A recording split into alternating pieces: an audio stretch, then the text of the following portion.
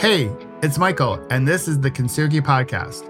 I'll be back in a minute with today's conversation about resilience. But first, if you're interested in creating a better life, having a better career, please visit kintsugipodcast.com and grab your free workbook on how to have a better life.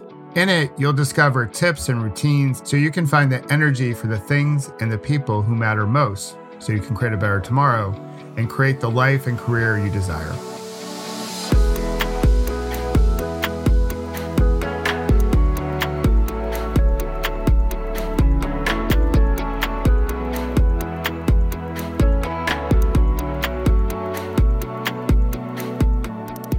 So when did you decide to show up for life differently? Maybe start a new habit, see things from a different perspective, maybe change how you lead.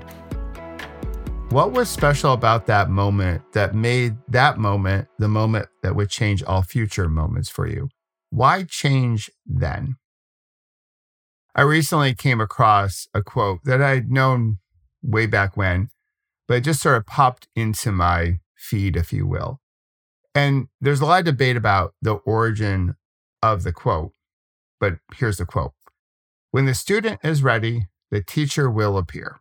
Again, much debate on who said it. Personally, if you're a Karate Kid fan, as I was back in the day, it seems a little Karate Kid to me. Could be sort of grounded in Buddhism. Who knows where it came from? But it's an important quote. It's an important feeling. Like when we're ready, the teacher will appear. So again, doesn't necessarily matter who said it, because the vital question is this one. What made you change way back when? Or perhaps you're contemplating a change. What will it take for you to get through the resistance? As if you heard the conversation last week, or with Stephen Pressfield, we talked all about that, the resistance. Well, my hunch is that your answer is pretty clear. It's all about awareness. One moment, you didn't necessarily have it, but the next moment, you had an opportunity to see things completely differently, maybe clearly for the first time, even though it was always right there in front of you. Here's the trouble, I think, with current life. And this was the case back before my accident, my last bad day. I was spinning on my hamster wheel, and I think current day, we're spinning faster on the hamster wheel. Go, go, go, 24/7, 365.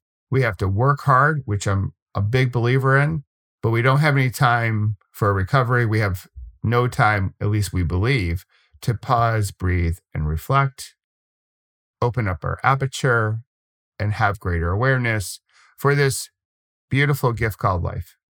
So clarity is really difficult when we're busy on our hamster wheel. Well, 20 years ago, this weekend, as I record this student, AKA me, met one of his new teachers. It was a life-changing moment.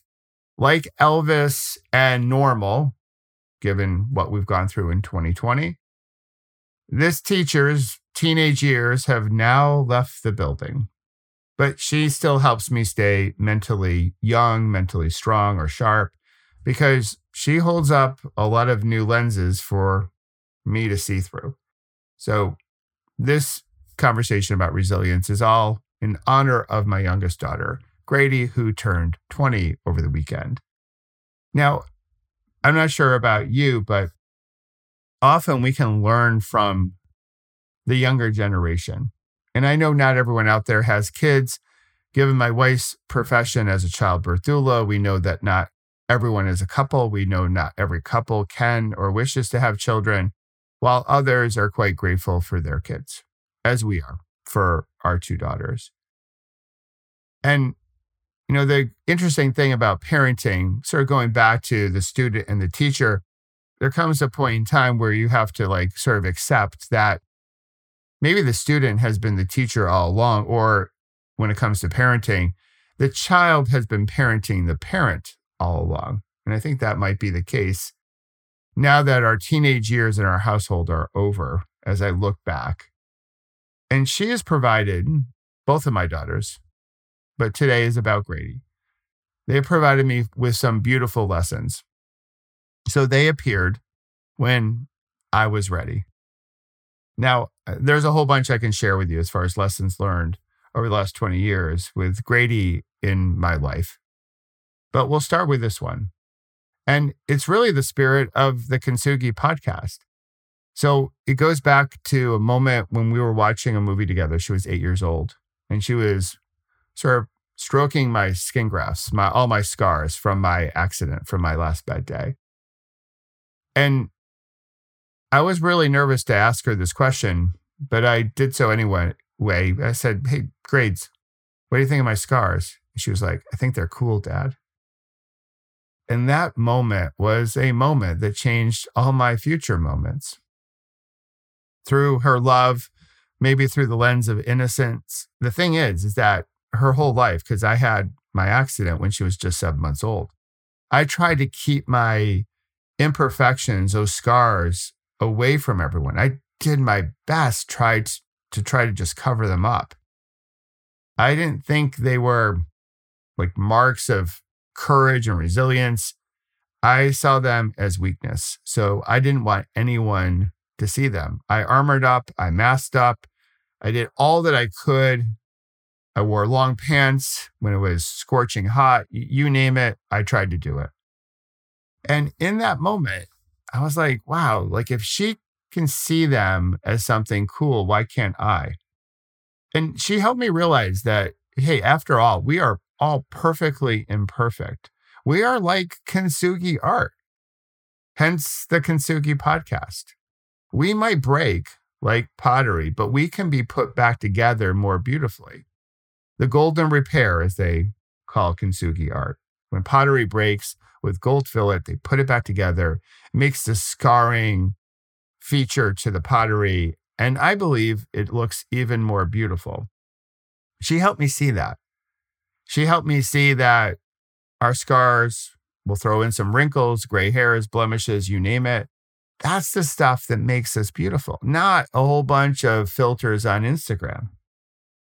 And those blemishes and scars and all that jazz, they also tell this remarkable story of resilience.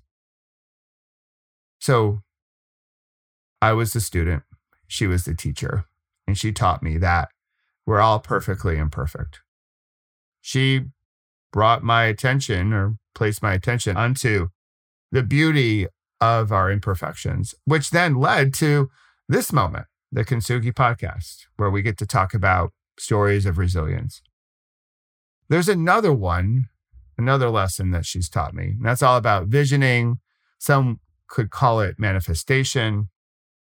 You can call it whatever you wish to call it. But she had this vision back in 6th grade that she was going to go to school in California. Keep in mind, we live in New Jersey and 5 hours away in almost every direction except due east, because due east would put you in the Atlantic Ocean. There are so many outstanding universities and colleges, but she was steadfast in her vision. She was going to go out to California. As I used to say in my corporate sales role as a VP of sales, plan your work and work your plan. I think I borrowed it from the great Zig Ziglar. And if it wasn't for COVID, she would be enjoying her sophomore year in beautiful Claremont, California. She made it happen. Now, visioning is one thing. Manifestation is maybe a similar thing. But you also have to put in a whole bunch of sweat in order to create your success. She will definitely tell you that. But what she showed me is that if you want a strong core, not the six-pack ab core, but the core of your identity, who you are, where you're going, well, you need a clear vision. Because if you don't know where you're going, every road will take you there. So the third one I'll share with you today, because 3 is the magic number. If you're a fan of Schoolhouse Rocks, which I was growing up, you know that 3 is the magic number, so we'll give you 3 today. She also helped me see the power of consistent passion over time. And that can really drive change. It can also open up greater awareness, because that's the big thing. Like, without awareness, we can't make that change. The moment can't be the moment that changes all future moments. So back when she was 9, she switched to a plant-based diet. And over the years, we did our typical American diet. It was healthy, but it definitely had animal protein in it. So we did our thing, and in classic, hey, you do you, boo type of way, she did her thing. But I was watching, I was curious. As the years went on, my awareness started to grow bit by bit by bit. And then in 2019, she challenged my belief system with a few provocative questions. I grew up in a very Irish meat and potatoes type of household. So I had this belief of like, well, this is just what you eat. I think as many people do. And so she challenged my thinking. And as a result of her challenge, I decided to go plant-based as well for 2 months. And I've been plant-based ever since.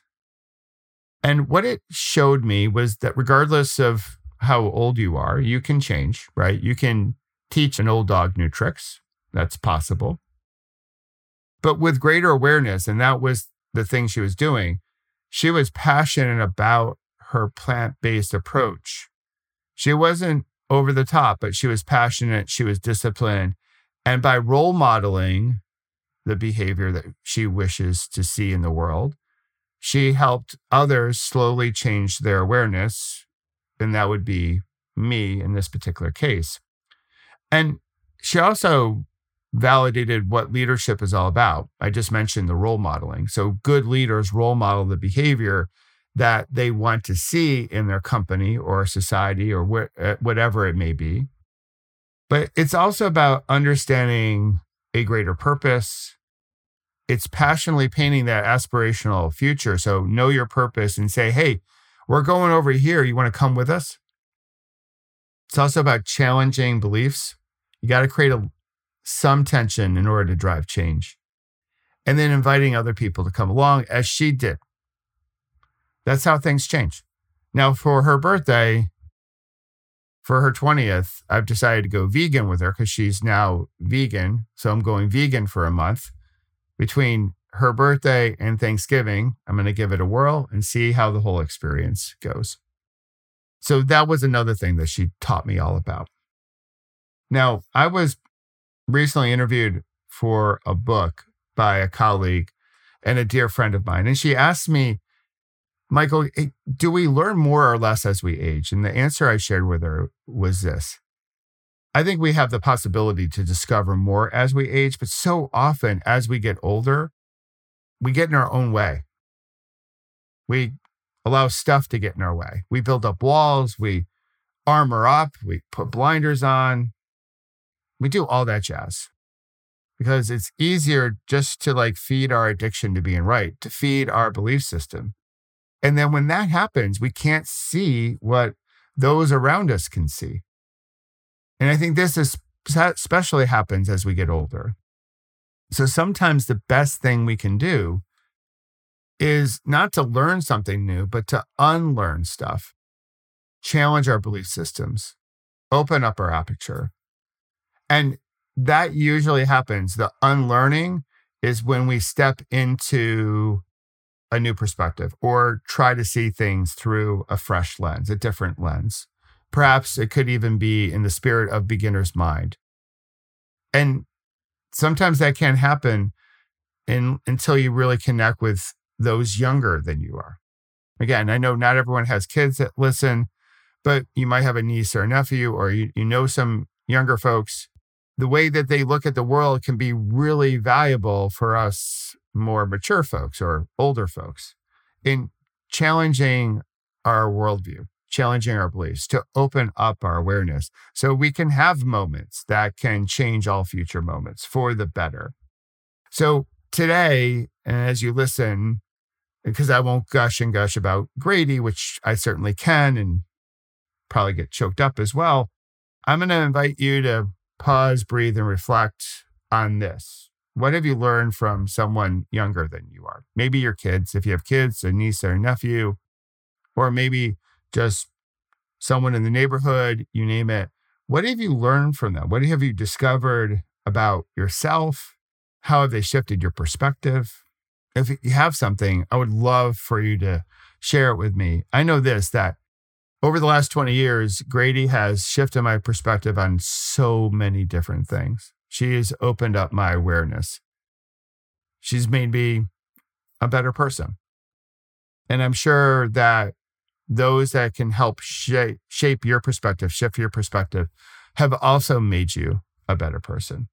And that's how we get better over time.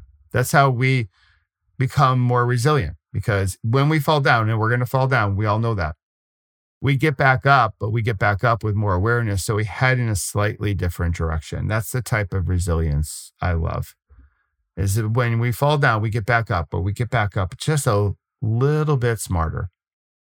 And we head in a slightly different direction, because falling down and getting back up again over and over again, it doesn't, sort of like doing the same thing over and over again and expecting a different result. Einstein's definition of insanity is sort of in that spirit.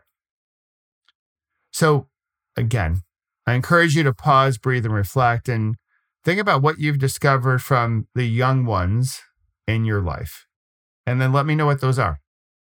And real exciting news, sort of just on the merchandise front, because I know a lot of people have asked, we now have Pause, Breathe, and Reflect tees in different colors. We're coming out with a entirely made in the USA sweatshirt, super soft, and hats.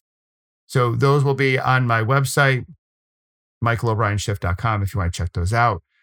But if you have a question about anything about this conversation, about resilience or about Grady and lessons learned or any of that jazz, you can go to kintsugipodcast.com and leave your question there, and I will do my best to answer it as quickly as possible. So again, thank you for listening, subscribing, leaving a comment. I hope you take a moment this week to pause, breathe, and reflect. We're going to need it as we go through the next 2 months. And of course, and as always, have fun storming the castle. We'll talk to you next week.